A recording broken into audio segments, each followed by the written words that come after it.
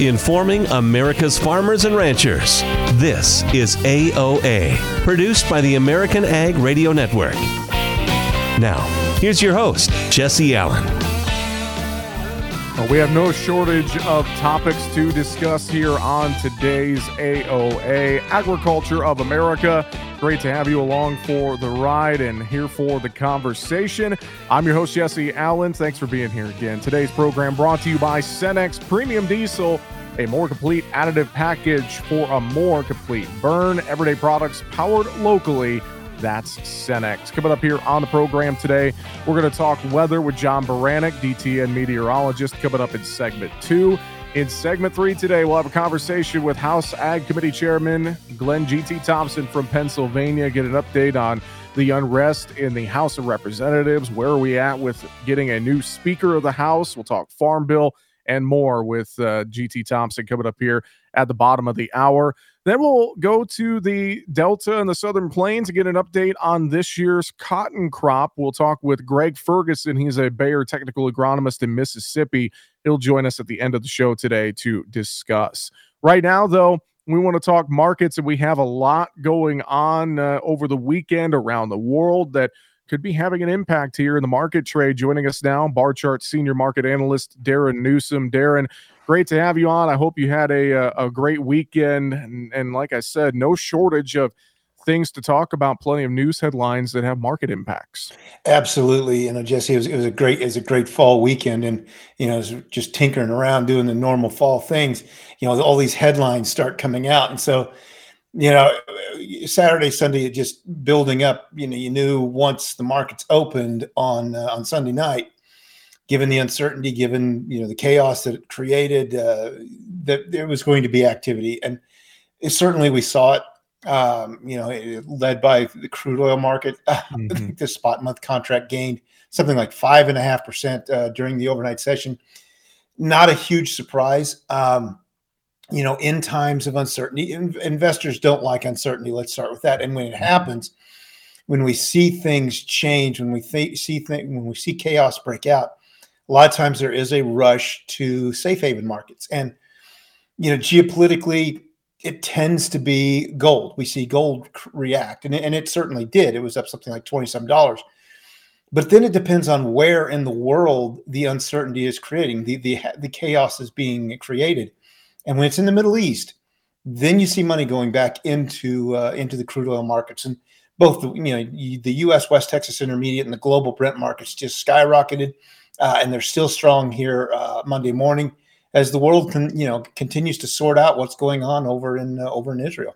Yeah, the attacks by Hamas and Hezbollah on Israel is what we're alluding to and talking about here in this market trade. And to your point, a lot of money flow to safe havens in the markets. And I noticed as well that Monday, wheat holding up there too. And I think with wheat, with such a global picture, Egypt is right there, of course. There's a lot of, grain flow of wheat to Middle Eastern countries. So maybe that's another small caveat to your broader points of finding some of that safe haven type of money flow here in times of uncertainty. Yeah, it's interesting that we did see, wheat and corn, soybeans even rally overnight. Soybeans, to me, it's normal activity where most likely Eastern Hemisphere buyers were in early in the overnight session because it faded by the time we got to through Monday morning. But wheat is an interesting example. As I talked about in my morning commentary today, I've been doing this for decades. And I can count on one hand how many times this sort of thing, one of the world's largest buyers, Egypt, has been interested in United States wheat. And I don't need all my fingers to do it. It just isn't a reality to think Egypt's going to buy. Now, will it reshuffle the global deck, much as Russia's invasion of Ukraine was supposed to shuffle the global deck on wheat? What happened to the U.S. supply and demand situation? It got more bearish. We still weren't selling or shipping anything. It got so bearish that the CME instituted or enacted its variable storage rate policy, where it increased the maximum amount of storage, its maximum storage rate. That's a bearish situation, and it hasn't changed. We still have bearish fundamentals for the Chicago soft winter market. That hasn't changed. We haven't seen new business globally from Russia, Ukraine. I don't think we're going to see it. What we do see, though, with both corn and wheat rallying overnight, funds have been short both markets. They're holding a net short futures position. So when, again, in times of uncertainty, not only do they look for safe haven markets, they look to cover some of those positions they already have open, fear of risk and all this. So you cover some wheat, you cover some corn, allows both markets to rally. Nothing's changed fundamentally. It's just a non-commercial fund play. I feel like with the case of the corn market as well, just when I look at charts and look at where this market's sitting, kind of D-scoring, kind of bumping back up against that $5 mark again. What's your take on that and some of that, I guess, maybe overhead resistance there at that psychological level of $5? Yeah, $5 is a big round number. Corn likes round numbers, and 5 is a big round number. So, what we're seeing in corn, again, is kind of a seasonal play. You get your initial harvest, swing done, where there is some selling of cash bushels. But U.S. producers like to store corn. And so once you get that initial flush of cash bushels coming in, contracted and so on, then everything starts getting tucked away. And what we saw at the end of last week was basis started to stabilize and firm ever so slightly. Still not strong. It's still just average basis. But it did start to stabilize. And so this is telling us merchandisers weren't seeing the same amount of cash sales. Future spreads remain neutral. So you get a little bit of buying coming in now from the non-commercial side. It starts to spark a rally in the market. If we pop through 5, if we can get through 5 with last week's high of 499, all of a sudden the 510 becomes the next target. So you just start moving up by increments of 10. Certainly possible in here for no other reason than, no one's selling cash at this point, and funds look to do a little bit of covering. Darin, livestock trade, before we run out of time today, any notes there for you when you look at cattle and hogs to start off the week? I think it's going to be another tentative week in both of them. They're both, they both seem a little bit bearish. They're both going to be keeping a close eye on U.S. stock indexes. But that being said, they've both spent 3 weeks down, particularly in the cattle market. They've closed lower 3 weeks in a row. Let's see if that doesn't bring some buying back in, if the cash market can start to pull this market higher again. Yeah, and I think it's going to be interesting to see what the cash market might look like, because Darin, we've seen these prices out in feedlot country in the sale barn, especially on the cattle side, have remained high. Yeah. But are we finding a top potentially? I know some people are saying that in the trade right now. It could be a top. This market's needed to top for months now, but a market can't go down, won't go down, and that cash market is very resilient. Packers have been providing some support for whatever reason. We'll see how long it lasts. Yeah, we will see how long it lasts. Darin, real quick, got about 30 seconds. Any other final notes for us in the market trade this week? It's going to be an interesting week. And of course, we've got USDA coming out on Thursday. And the thing to remember about October's reports is there's nothing new in here. It's all rehashed stuff. But if there's a month when USDA goes in and changes planted acres from this past spring, it's the October report. For whatever reason, it proves to be the October report. So just something fun to keep an eye on this coming Thursday. Yeah, a lot to keep in front of us here, and we'll stay close with it. We appreciate the time. Darin Newsom, Senior Market Analyst at Barchart. Thanks for joining us on AOA today. Have a great week. All right. Thank you, Jesse. And coming up next, we're going to take a look at weather across the country. Getting pretty chilly for many folks over the weekend. John Baranick, DTN Meteorologist, will join us next here on AOA, brought to you by Cenex Maxtron Synthetic Diesel Engine Oil that runs smart.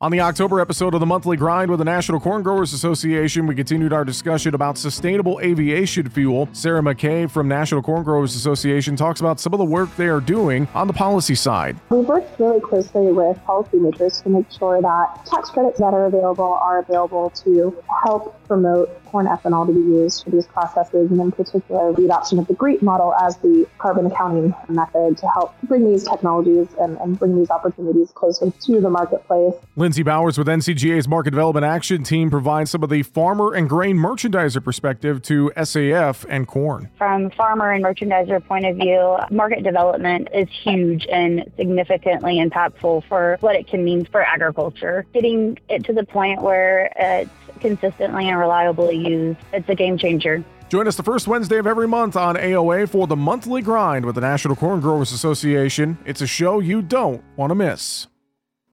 Non-attorney paid spokesperson. Could your house go into foreclosure? Are you behind on your mortgage payments? Does it seem like the bank has no interest in helping you save your home? And you feel like you have nowhere to turn for help? Then we have good news for you. Foreclosure Protection Services can help save your home as they specialize in foreclosure assistance. That's all they do. If you're behind on your mortgage payments, being threatened with foreclosure, have been denied a loan modification, or been the victim of a predatory loan, it's critical that you call Foreclosure Protection Services now at 800-926-1701. Their network of attorneys and their agents are available to speak to you now. If you're behind on your mortgage payments, Foreclosure Protection Services can help stop the foreclosure process. Call today before it's too late. New laws are in effect that may save your home. Call Foreclosure Protection Services now at 800-926-1701. 800-926-1701. That's 800-926-1701. Nothing offers an opportunity to bond and give thanks quite like breaking bread together. This is especially true as we welcome our troops back home and keep those who are still stationed overseas in our hearts. Hi, I'm Gary Sinise. Since 2011, the Gary Sinise Foundation's Serving Heroes program has shown gratitude to our nation's defenders and their families by serving up nearly 500,000 hearty classic American meals at travel hubs and military locations. And now, together with our friends at Bob Evans Farms and their Our Farm Salutes program, we will help to provide even more meals nationwide, offering our defenders a taste of home and a feeling of togetherness around the table. Help us show America's gratitude through food and fellowship. Look for the Bob Evans Our Farm Salutes purple packaging at your grocery store and visit ourfarmsalutes.com to learn more. While we can never do enough to support the men and women who serve, together we can make a difference, bite by bite.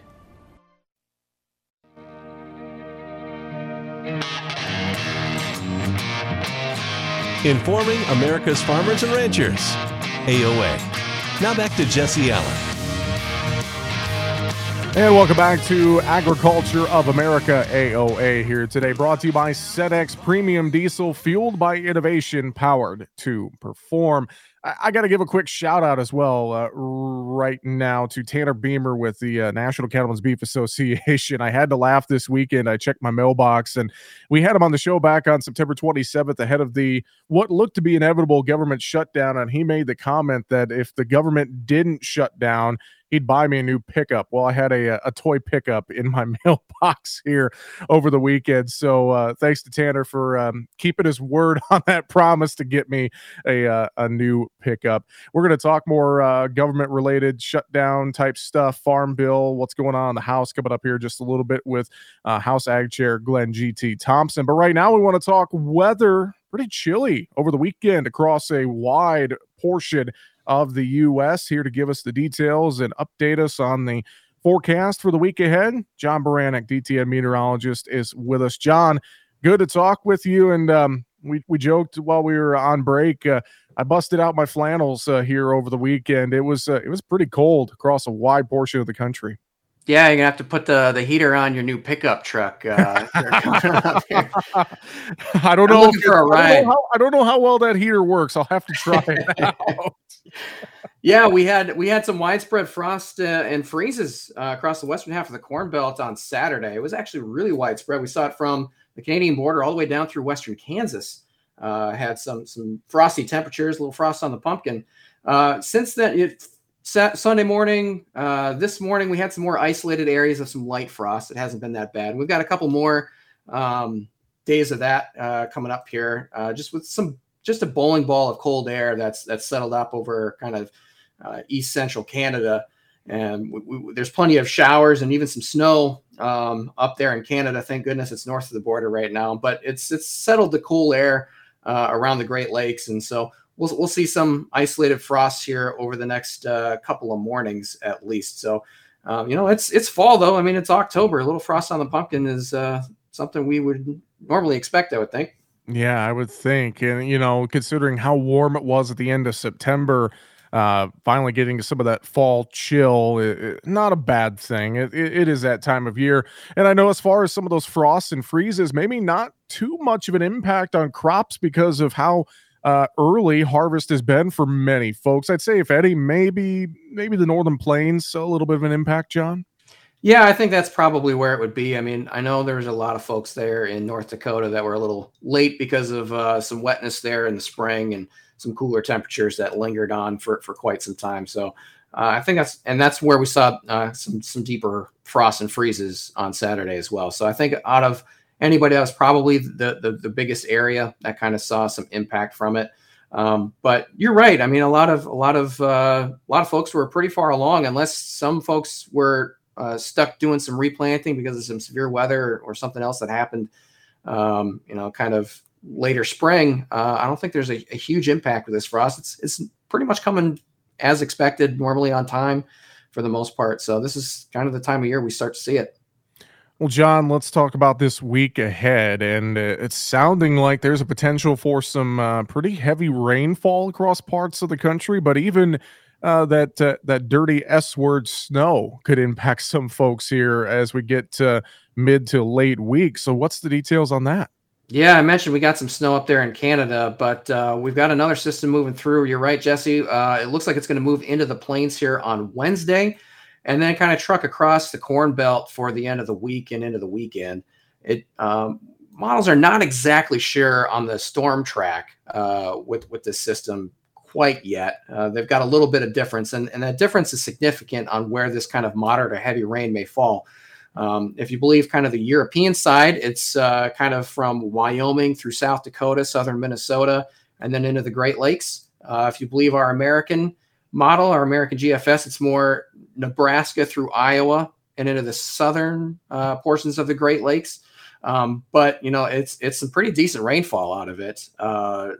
Widespread areas, likely over an inch with this. So we're going to be talking about harvest delays with this going into next week. And yes, we're wrapping up enough cold air into it to give some snow potential. We could see accumulating snow there in not just the higher elevations, but also kind of valley floors and into the plains here from Wyoming into western Nebraska, southwest South Dakota. That would be kind of Thursday into early Friday would be the potential for that. How much that actually accumulates and where is kind of up in the air. You're going to have to pay attention to your local forecast for that. And we could see that kind of change in a bit as we kind of near the event. But, there may be some areas of some accumulating snow here for kind of mid-October. Again, not out of the ordinary for some of these areas, but, it's just kind of a reminder we're headed that direction, the more time goes on. Well, we are talking with John Baranick, meteorologist with DTN here today. And John, I know some folks are concerned about the water levels on the Mississippi River, rightfully so, as a lot of reports that things are pretty low as we head into the fall season, moving fertilizer upriver, moving grain downriver, etc.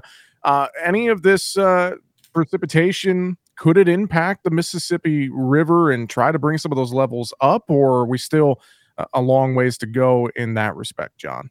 Yeah, we'll see. I mean, if you look at the drought monitor map, it's still plenty of color all the way up for most of the country here between the Rockies and Appalachians. It's just littered with colors. It looks like fall colors map right now, actually. Lots of oranges and reds everywhere. So I mean, we've had some decent rainfalls over the last couple of weeks to kind of help moisten some soils up a little bit. They haven't really impacted the river levels because of how dry it had been. But, with this event coming through, I think it'll do something, especially for the Missouri River Valley and the upper Mississippi Valley. Now, when you talk about how the low water levels on the lower Mississippi Valley are going, most of that is actually fed from the Ohio River. That's more than half of the water that moves into that part of the river. So we need that to really get a bunch of rain. And, with either storm track we're seeing out of this, it's more kind of Great Lakes. So draining into the Great Lakes instead of draining into the Ohio River.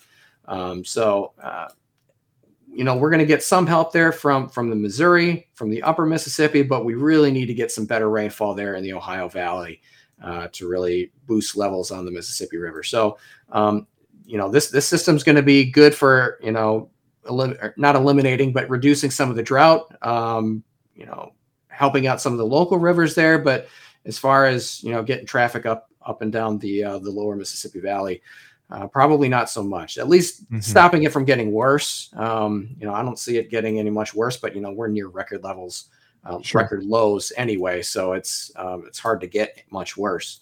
But we just need more. Well, we'll see what happens there. John, let's turn our attention to South America and give us the latest update. How are things looking? Brazil, Argentina. Sounded like maybe some more rain in southern Brazil over the weekend, but not as bad as some folks were expecting. What's the latest you're seeing down there? Yeah, we were expecting, this front to come through with some heavy rain, and it did, but it did for kind of some more limited areas. Some of the ones that are not as heavily farmed and closer to the coast and in the mountains. Some of the areas that we were a little bit more concerned about saw some decent rainfall, like 1, 2, maybe 3 inches of rain, but not the 4 to 6 inches of rain that was being forecast. So things ended up a little bit better there, but they've been having issues with flooding in southern Brazil here for weeks. And there's another system moving through here in the middle of this week that looks like it has the potential to do the same here with some heavy rain. So we'll be continuing to watch that. We've got issues with wheat quality down there. We've got issues with some planting and establishment, and of course flooding could be a problem. Once you get into central Brazil, it's been their wet season showers, and they've been around, but they haven't been as potent as they like to see them there. So it's a little drier than they'd like it to be. We still have the showers continuing in the area, so that's a good thing.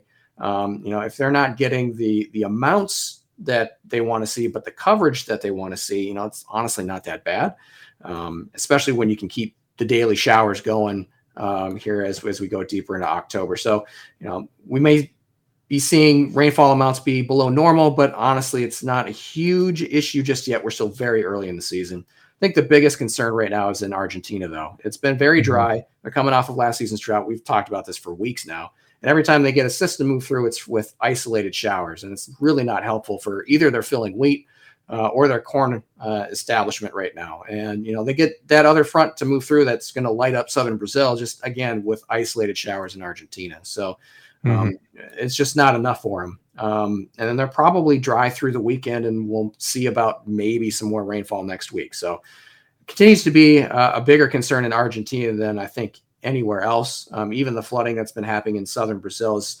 not great, but it loads up their soil profile with plenty of rainfall plenty of moisture for their early crop development. So Argentina is the biggest concern at the moment. Well, plenty of things to keep our eyes on. We appreciate the time. DTN Meteorologist John Baranick, thanks for joining us on AOA. Have a great week. Thanks, you too. Coming up next here on AOA, brought to you by Cenex Premium Diesel, fueled by innovation, powered to perform. We'll talk with House Ag Chairman Glenn G.T. Thompson on the way right after this.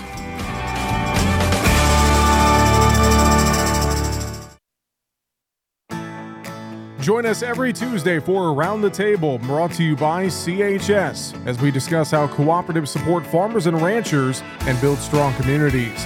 Each week, we'll chat with voices from throughout the cooperative system. From global market access to local expertise, we'll explore how co-op ownership means you own a world of opportunities. Tune in on Tuesdays or visit cooperativeownership.com to learn more. Young farmers don't listen to the radio, right? Wrong. In a recent survey, 74% of young producers said they get their most important agricultural information from their trusted farm radio station. Surprised? Don't be. If you think about it, it makes perfect sense. Radio is the perfect companion because it goes with you everywhere. Whether you're in the shop, on the combine, or in the truck, farm radio is right there with you. This message brought to you by the National Association of Farm Broadcasting. You're listening to AOA for the American Ag Network. I'm Richard Risvet with this market update. The grains are mixed right now, with wheat up, Kansas City leading the way there, Minneapolis not too far behind. Corn and soybeans are right around unchanged this morning. Livestock is mostly lower, hogs leading the way there. And crude oil prices are over $3 higher currently. That's after Hamas caught Israel off guard on Saturday, rapidly infiltrating Israeli settlements in the Gaza Strip, killing hundreds while taking dozens more hostage. Now, it was the deadliest attack on Israel since Egypt and Syria mounted a coordinated attack 50 years ago, and it resulted in Israel declaring war for the first time in 50 years, with hundreds now killed on the other side as well. Traders are concerned due to the location of this conflict in the Middle East, it is a very oil risk region. And this war essentially puts implementation of the Abraham Accord on hold, with Saudi Arabia now assessing alliances. Israel is focused on funding ties between Hamas and Iran, and so it may extend some of its retaliation toward Iran. Now that raises risk that we could see oil flow from the region adversely impacted. We're not quite at that point yet, but traders are adding a risk premium to crude oil prices today on that possibility. Energy traders will be watching how this war evolves in the days ahead. Now, China's fall harvest is 48% complete according to official data, and the results so far suggest a bumper corn crop. Some local analysts are projecting a crop 10 to 15 million metric tons larger than previously thought, and possibly 8 million metric tons larger than the previous year's crop. That's reducing the need for any imports. Meanwhile, today's forecast models are less encouraging for rains in Brazil's center-west region. Longer term, the rising geopolitical risks don't necessarily give traders reason to push grain and oilseed prices sharply higher at this point, but they can make fund managers less comfortable holding large short positions. You're listening to AOA for the American Ag Network. I'm Richard Ristvet. Take a look under your bed. Find stuff under there? What about jobs? No? Now try your basement. There's a pair of overalls that overall you're not so into anymore. A perfectly good laptop that hasn't sat in your lap in months. And even more stuff, but still no jobs? Well, you really have both. See, stuff is defined as household articles considered as a group. Sometimes this stuff is no longer needed. Wait, no longer needed? That can't be right. Because remember those jobs you were looking for? Those are really needed, and they're the stuff inside your stuff. Even inside that winter coat that moved with you to Phoenix.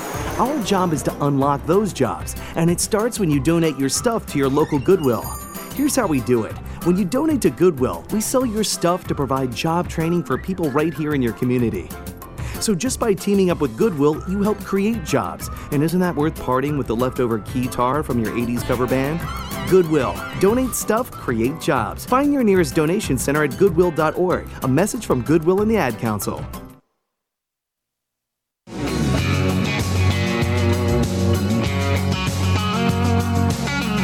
Information America's farmers and ranchers need. AOA. Now, back to Jesse Allen. And welcome back to AOA here today. Agriculture of America brought to you by Cenex Premium Diesel, fueled by innovation, powered to perform. Find your nearest Cenex location online at cenex.com.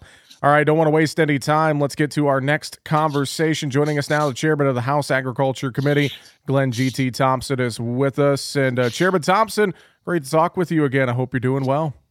Well, Jesse, great to be with you. Appreciate the opportunity to catch up. Well, let's talk about some things and catch up on a lot of interesting things going on in Washington, D.C., no doubt. I think the big gorilla in the room, so to speak, is what's going on in the House with the removal of the Speaker of the House, Kevin McCarthy, and how that could impact appropriations bills and a farm bill and more. Can you just start and kind of get us up to speed and speak to everything that's gone on this past week? The best way that I could describe it was disruptive, absolutely disruptive and unnecessary. Under Kevin McCarthy's leadership, we have cut $2 trillion out of future spending. We passed the strongest security border bill that you would ever want, brought reforms to welfare and to permitting reform. And unfortunately, the Speaker McCarthy made history. He is the first of all the first speaker to be vacated in the chair, and the third shortest service as speaker. But I would say go down in history as one of the most productive in terms of what we've been able to advance. So we are speakerless at this point, which means that we are pretty well paralyzed. We cannot do anything on the House floor until we have a Speaker of the House. We do have a number of individuals who have stepped forward and made announcements that they're going to seek the speakership. We are back in Washington on Monday, and we will have candidate forums. I've heard from three of the individuals that have indicated they're running: Steve Scalise, Jim Jordan, Ken Hearn. So Jesse, what I'm looking for in a speaker just a few things, but the primary thing is where are they in terms of supporting America's number one industry, which is agriculture, and where are they? What is their history in terms of supporting farm bills, and that'll be the filter by which I determine who I will be supporting. And what will probably occur, I think, on Tuesday at this point, where the conference will get together and see which candidate, if any, we can get 219 votes, or 218 votes. That's what we would need to secure the speakership in the full House election. Mm-hmm. How does this turmoil, to your points, you kind of mentioned this a little bit, but how does this affect the appropriations process and getting a farm bill done? Obviously, we're past the original deadline, and there's been a lot of talk the last few weeks about getting something done by the end of the year. Is that in question now at this point when it comes to a farm bill? So it certainly makes what has been a difficult situation more complex. With these 8 individuals who are really self-promoters that formed a strong coalition with every Democrat in the House to do what they did, they have really made things more challenging. I mean, we this week, and instead of dealing with what we're dealing with, we were going to complete 2 additional appropriation bills, and next week we were scheduled to complete 2 more appropriation bills. We were well on our way, in regular order to do what we were supposed to do, and unfortunately, all of that was blown up by these individuals. So it does make it more challenging. The funding bills are unfortunately now delayed until we get a new Speaker of the House. Hopefully, that will be next week. But again, we've lost 2 weeks of progress, and any delay impacts all legislation, the ability to get anything done, and that includes the Farm Bill, which is a significant piece of legislation, as you know, incredibly important, again, to rural America and, quite frankly, that number one industry in the nation of agriculture. Well, and I know that a lot of folks, farmers and ranchers, they're watching, and they see the work that you and your committee has done, and they see the work on the Senate side, and then they see a lot of this just get blown up with everything that's going on. And I think there's some folks in rural America, Chairman Thompson, that are wondering if we can govern effectively in this environment overall.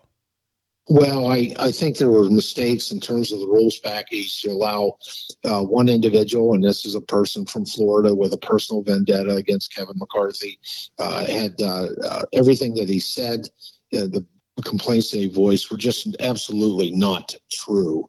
And the rules that would allow one person like that to lead this vendetta and quite frankly, to have 7 others join in because they also are the mindset of not being legislators, of looking for clicks and likes and online fundraising.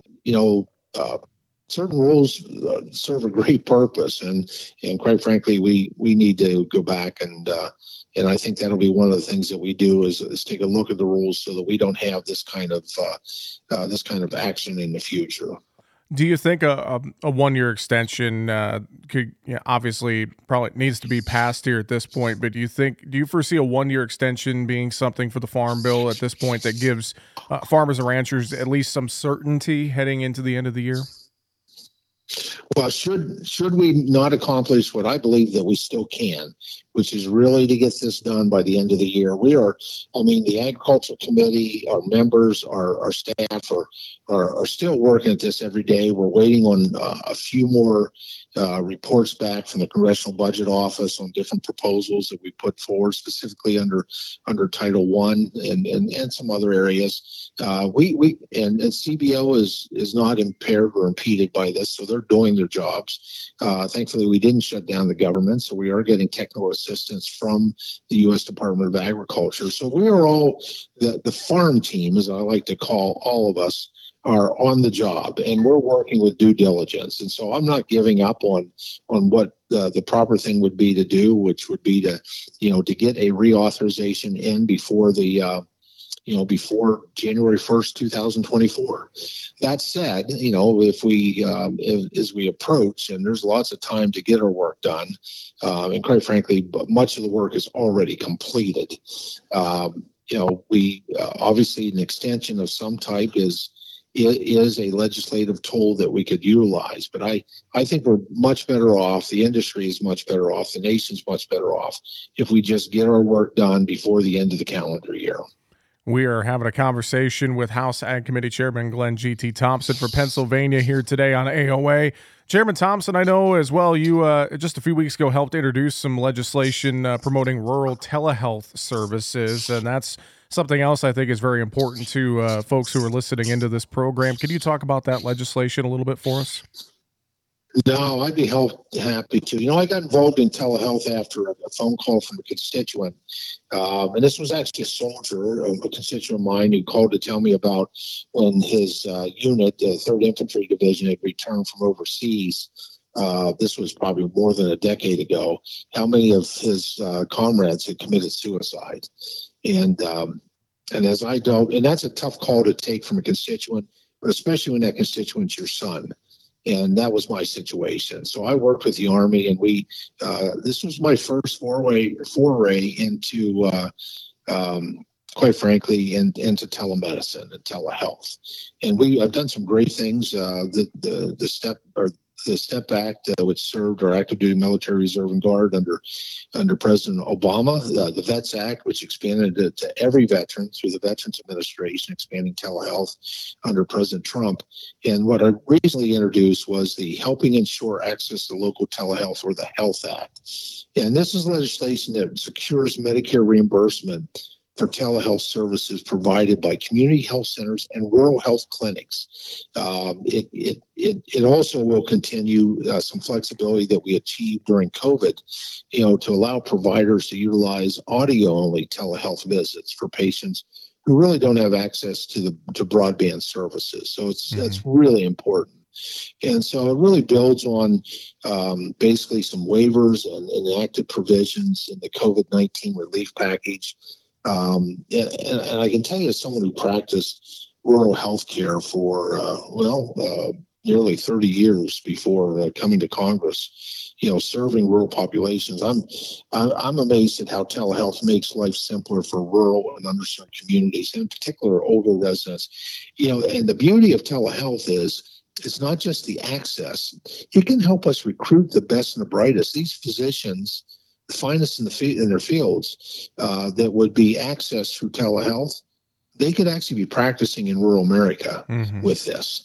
They could make their homes in our rural communities and reach patients not just in rural America, but certainly in urban America. So it really levels the playing field for recruiting healthcare professionals for our rural community. So there's just a lot of really good things. The Health Act cuts red tape, permanently allows community health centers and rural health clinics to provide telehealth services, to their patients.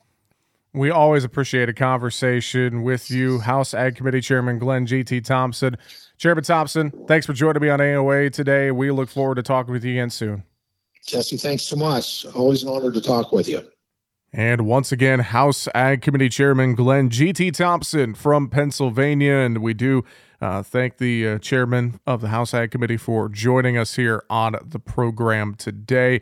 There is a lot going on in Washington, D.C., of course. We'll be watching to see if there is a vote on a Speaker of the House here this week, and if we can get some movement on appropriations bills and the Farm Bill and much more. All right, coming up next, we're going to continue our harvest tour around the country. We're going to get an update on how the cotton crop is looking in the Delta and in the South. Bayer technical agronomist Greg Ferguson, he's in Mississippi. He joins us next here on AOA, brought to you by Cenex Maxtron Synthetic Diesel Engine Oil that runs smart. Back with more right after this.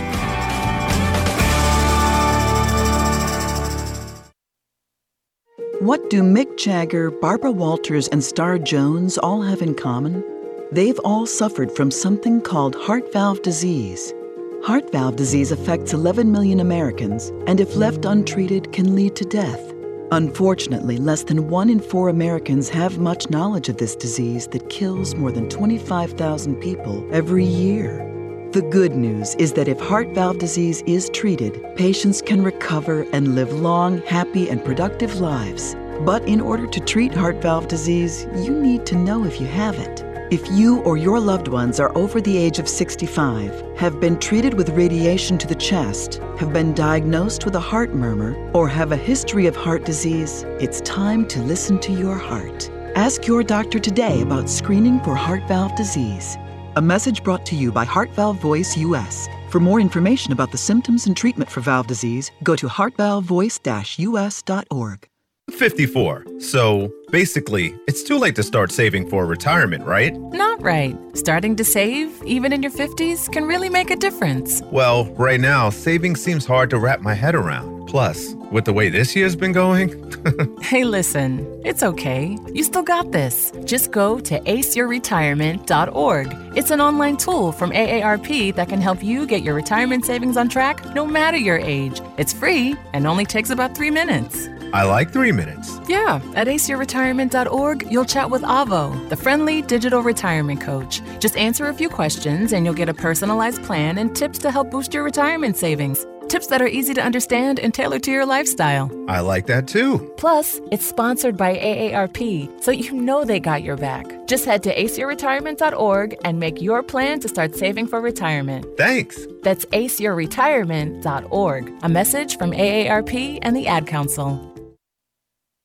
On the October episode of the Monthly Grind with the National Corn Growers Association, we continued our discussion about sustainable aviation fuel. Sarah McKay from National Corn Growers Association talks about some of the work they are doing on the policy side. We've worked really closely with policymakers to make sure that tax credits that are available to help promote corn ethanol to be used for these processes, and in particular the adoption of the GREET model as the carbon accounting method to help bring these technologies and bring these opportunities closer to the marketplace. Lindsay Bowers with NCGA's Market Development Action Team provides some of the farmer and grain merchandiser perspective to SAF and corn. From farmer and merchandiser point of view, market development is huge and significantly impactful for what it can mean for agriculture. Getting it to the point where it's consistently and reliably used, it's a game changer. Join us the first Wednesday of every month on AOA for the Monthly Grind with the National Corn Growers Association. It's a show you don't want to miss.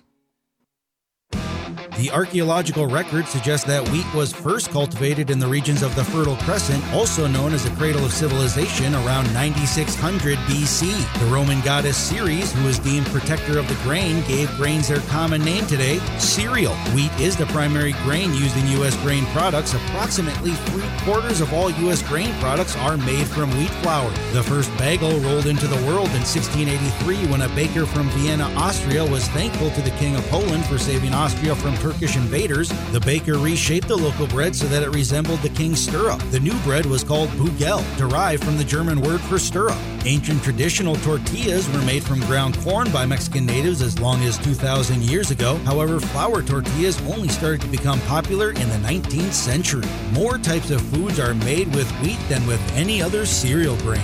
These farm facts brought to you by the American Ag Network.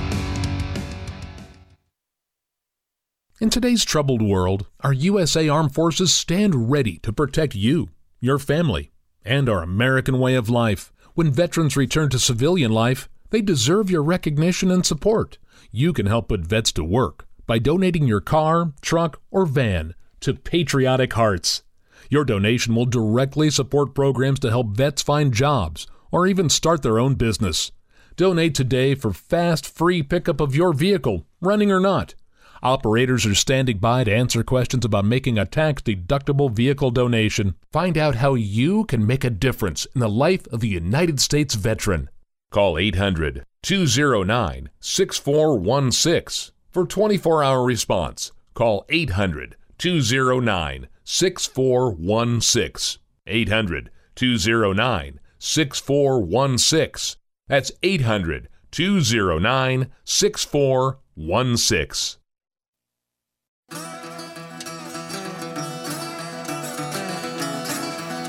Keeping America's farmers and ranchers informed. AOA. Now back to Jesse Allen. And welcome back to AOA, here today brought to you by Cenex Premium Diesel, everyday products powered locally. That's Cenex. Thanks to House Ag Chairman Glenn G.T. Thompson for joining us here on the show today, as well as John Baranick with DTN, a look at weather, Darin Newsom from Barchart with a market update earlier in the show as well. Right now, I want to continue our harvest tour that we're taking across the country. Late last week, I had a conversation with Greg Ferguson. He is a technical agronomist with Bayer in Mississippi. We talked about this year's cotton crop and how things are looking across the Delta and the Southern Plains. Let's listen to that interview right now here on AOA. Here is my conversation with Greg Ferguson in Mississippi talking about this year's cotton crop. Greg, thanks so much for the time here on AOA today. I hope you're doing well. Doing good, Jesse. It's good to hear from you. Thanks for the time, Greg. Let's catch up about how this cotton crop is looking across your region here this year, and maybe you can give us some thoughts what you're hearing, nationwide as well, but mainly in your area. How's this growing season been, and how is harvest shaping up right now? Well, it certainly has been interesting. I think the old Chinese curse is, may you live in interesting times. We've had, I think, the latest hard freeze that we ever had this year. And we have had the most severe drought since 1980 in parts of the area, but other parts are doing quite well. The lower Delta has been through a pretty significant drought and really haven't had any significant widespread rainfall since July the 14th. That was the last rain that had any significant effect. That part of the crop has been suffering. I mean, as most people would expect, in the farther south you go, the worse it seems to get in the Delta, and especially as you get out of the Delta into the southern part of the state, it can get pretty tough. However, once you kind of move north in the Delta up toward the central Mid-South, the crop looks really good, and some has come out, and it has been actually pretty good. And we expect better yields to come forward here in the next few days to a couple of weeks. I was going to say, getting some of that harvest activity going and figuring out what those yields are going to look like. I think that's going to be the biggest key, just with some of that variability that you mentioned here across the region. So really getting the combines rolling, seeing what ends up in the bin, that's going to be the biggest thing, right? Yes. We've had a good corn crop and good soybean crop pretty well across the board. But like I say, cotton's kind of a mixed bag. Some things have been doing pretty well. We really had, it got so hot and so dry. We've had the southern end of the Delta and south of there has been affected pretty significantly by the heat and the drought, both. And it has affected the yields. As we move up, like I said, we've had several fields picked that were 1,400 to 1,500 pounds, and we really don't think that that's by far the best cotton on the farms. As we move into the upper Mid-South, it sounds like the crop is considerably better. So that's really good to hear. I think we had enough heat units this year that where we had rain, we've got a very good crop. But as we all know, if it doesn't rain much, you don't get much out of it. That's very true, Greg. Very, very true. Has there been any other issues that have affected the cotton crop this year outside of just some of the heat and drought issues? Well, just the normal insects that we get, across the Delta and really across the southern states, are thrips and plant bugs and worms. And we really saw some exceptional control of thrips this year with our new Thrive On cottons, and we've had some of those come out. We're really excited about those yields. They look really good. They seem to have a really nice top crop in them, more than what we're used to seeing in some places. And we got good plant bug control results out of those as well, places, especially in the Delta, where we're really in high spray environments for tarnished plant bugs. We're running about 2 sprays less than what we do in non-Thrive On cotton. And other places where we aren't spraying quite as many times, we're really cutting back on those number of sprays pretty significantly. Some of the yields that we've gotten early on there look really good. We've got some 1,500 pound cotton out of a couple of our new varieties, especially our Delta Pine 2317 has really looked pretty good here so far. Another one, our Delta Pine 2328 Thrive On, has looked strong as well. Those two right now have probably been the most of what we've seen harvested of our Thrive On cotton. and they look pretty good right now. I was wondering as well here, obviously we got harvest rolling here, and then a lot of growers are going to have to think about what they're going to be doing for next year. That's going to be the next big key, isn't it? Is figuring out the different varieties that they want to grow, et cetera, for next year. Exactly. And of course, harvest results are a big part of that. Definitely they are, and we appreciate the time here today. Anything else final you'd want to add for us, Craig, before we run out of time? Yeah, we've got several new varieties that we're looking at pretty hard this year. One of the new ones, and a new one that we're really excited about, is our Delta Pine 2333. We've seen some of it come out, and it's got exceptional yields. And the two I mentioned before, our Delta Pine 2317 Thrive On and our Delta Pine 2328 Thrive On are really, really strong. And also one that we've had for a few years is just really, really good has been our Delta Pine 2127. That one is putting up some really nice numbers in some places. And we're really, really glad to see some of these yields coming out, especially where we got some rain and we're making pretty good cotton. Fantastic. Well, with that, Bayer technical agronomist working with Delta Pine, Greg Ferguson in Mississippi. Thanks for joining us here on AOA today, Greg, and telling us more about how that cotton crop is shaping up. We do appreciate it. Thanks a lot. And once again, that's a conversation I had late last week with Bayer technical agronomist Greg Ferguson in Mississippi, talking about the cotton crop and how things are looking across the Delta, mainly his region down there, and a little bit about what things are looking like in the southern plains. We're going to have more harvest updates coming up here throughout this week on the program. I know we're going to talk with an agronomist in Illinois and get an update on Illinois' fall harvest, and that's going to be coming up on tomorrow's program as well. And we'll have a few more updates as well from around the country here as we go through this week and into next week as well here on AOA. Coming up on tomorrow's program, also, we're going to have a conversation with Tim Lust, the CEO of the National Sorghum Producers, and we'll talk a little more cotton with Robbie Minnick from the National Cotton Council, some of the things they are looking for in the Farm Bill, and much more. So we definitely have plenty to get to on tomorrow's AOA. Brought to you by Cenex, Maxtron Synthetic Diesel Engine Oil. Everyday products powered locally. That's Cenex. Find your nearest Cenex location online at Cenex.com. I'm your host, Jesse Allen. Thanks for listening to AOA, Agriculture of America. Have a great rest of your day.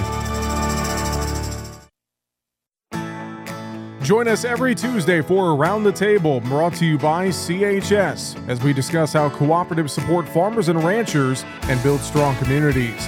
Each week, we'll chat with voices from throughout the cooperative system. From global market access to local expertise, we'll explore how co-op ownership means you own a world of opportunities. Tune in on Tuesdays or visit cooperativeownership.com to learn more. This is Ernie Johnson Jr. Sports is about overcoming obstacles, and college coaches work hard to help young men overcome Duchenne muscular dystrophy. It's called Coach to Cure MD, and you can help. Text the word CURE to 501-501 to donate $25 on your next mobile phone bill, or go online to coachtocuremd.org. Text the word CURE to 501-501. Help coaches cure MD. Brought to you by the American Football Coaches Association. You are not your diagnosis. A medical chart is not your identity. And vision loss does not define you. Your drive shows who you are. And you are not alone. Because we are driven too. To be a beacon of strength. A champion of courage. An advocate for hope. You are not alone. Because we are stronger together. We drive the research for the cures we are finding. We're fighting macular degeneration, retinitis pigmentosa, Usher syndrome, and the entire spectrum of blinding retinal diseases. We fund. We fight. We win. We are the Foundation Fighting Blindness. Together, we are fighting blindness. Join the fight at fightingblindness.org.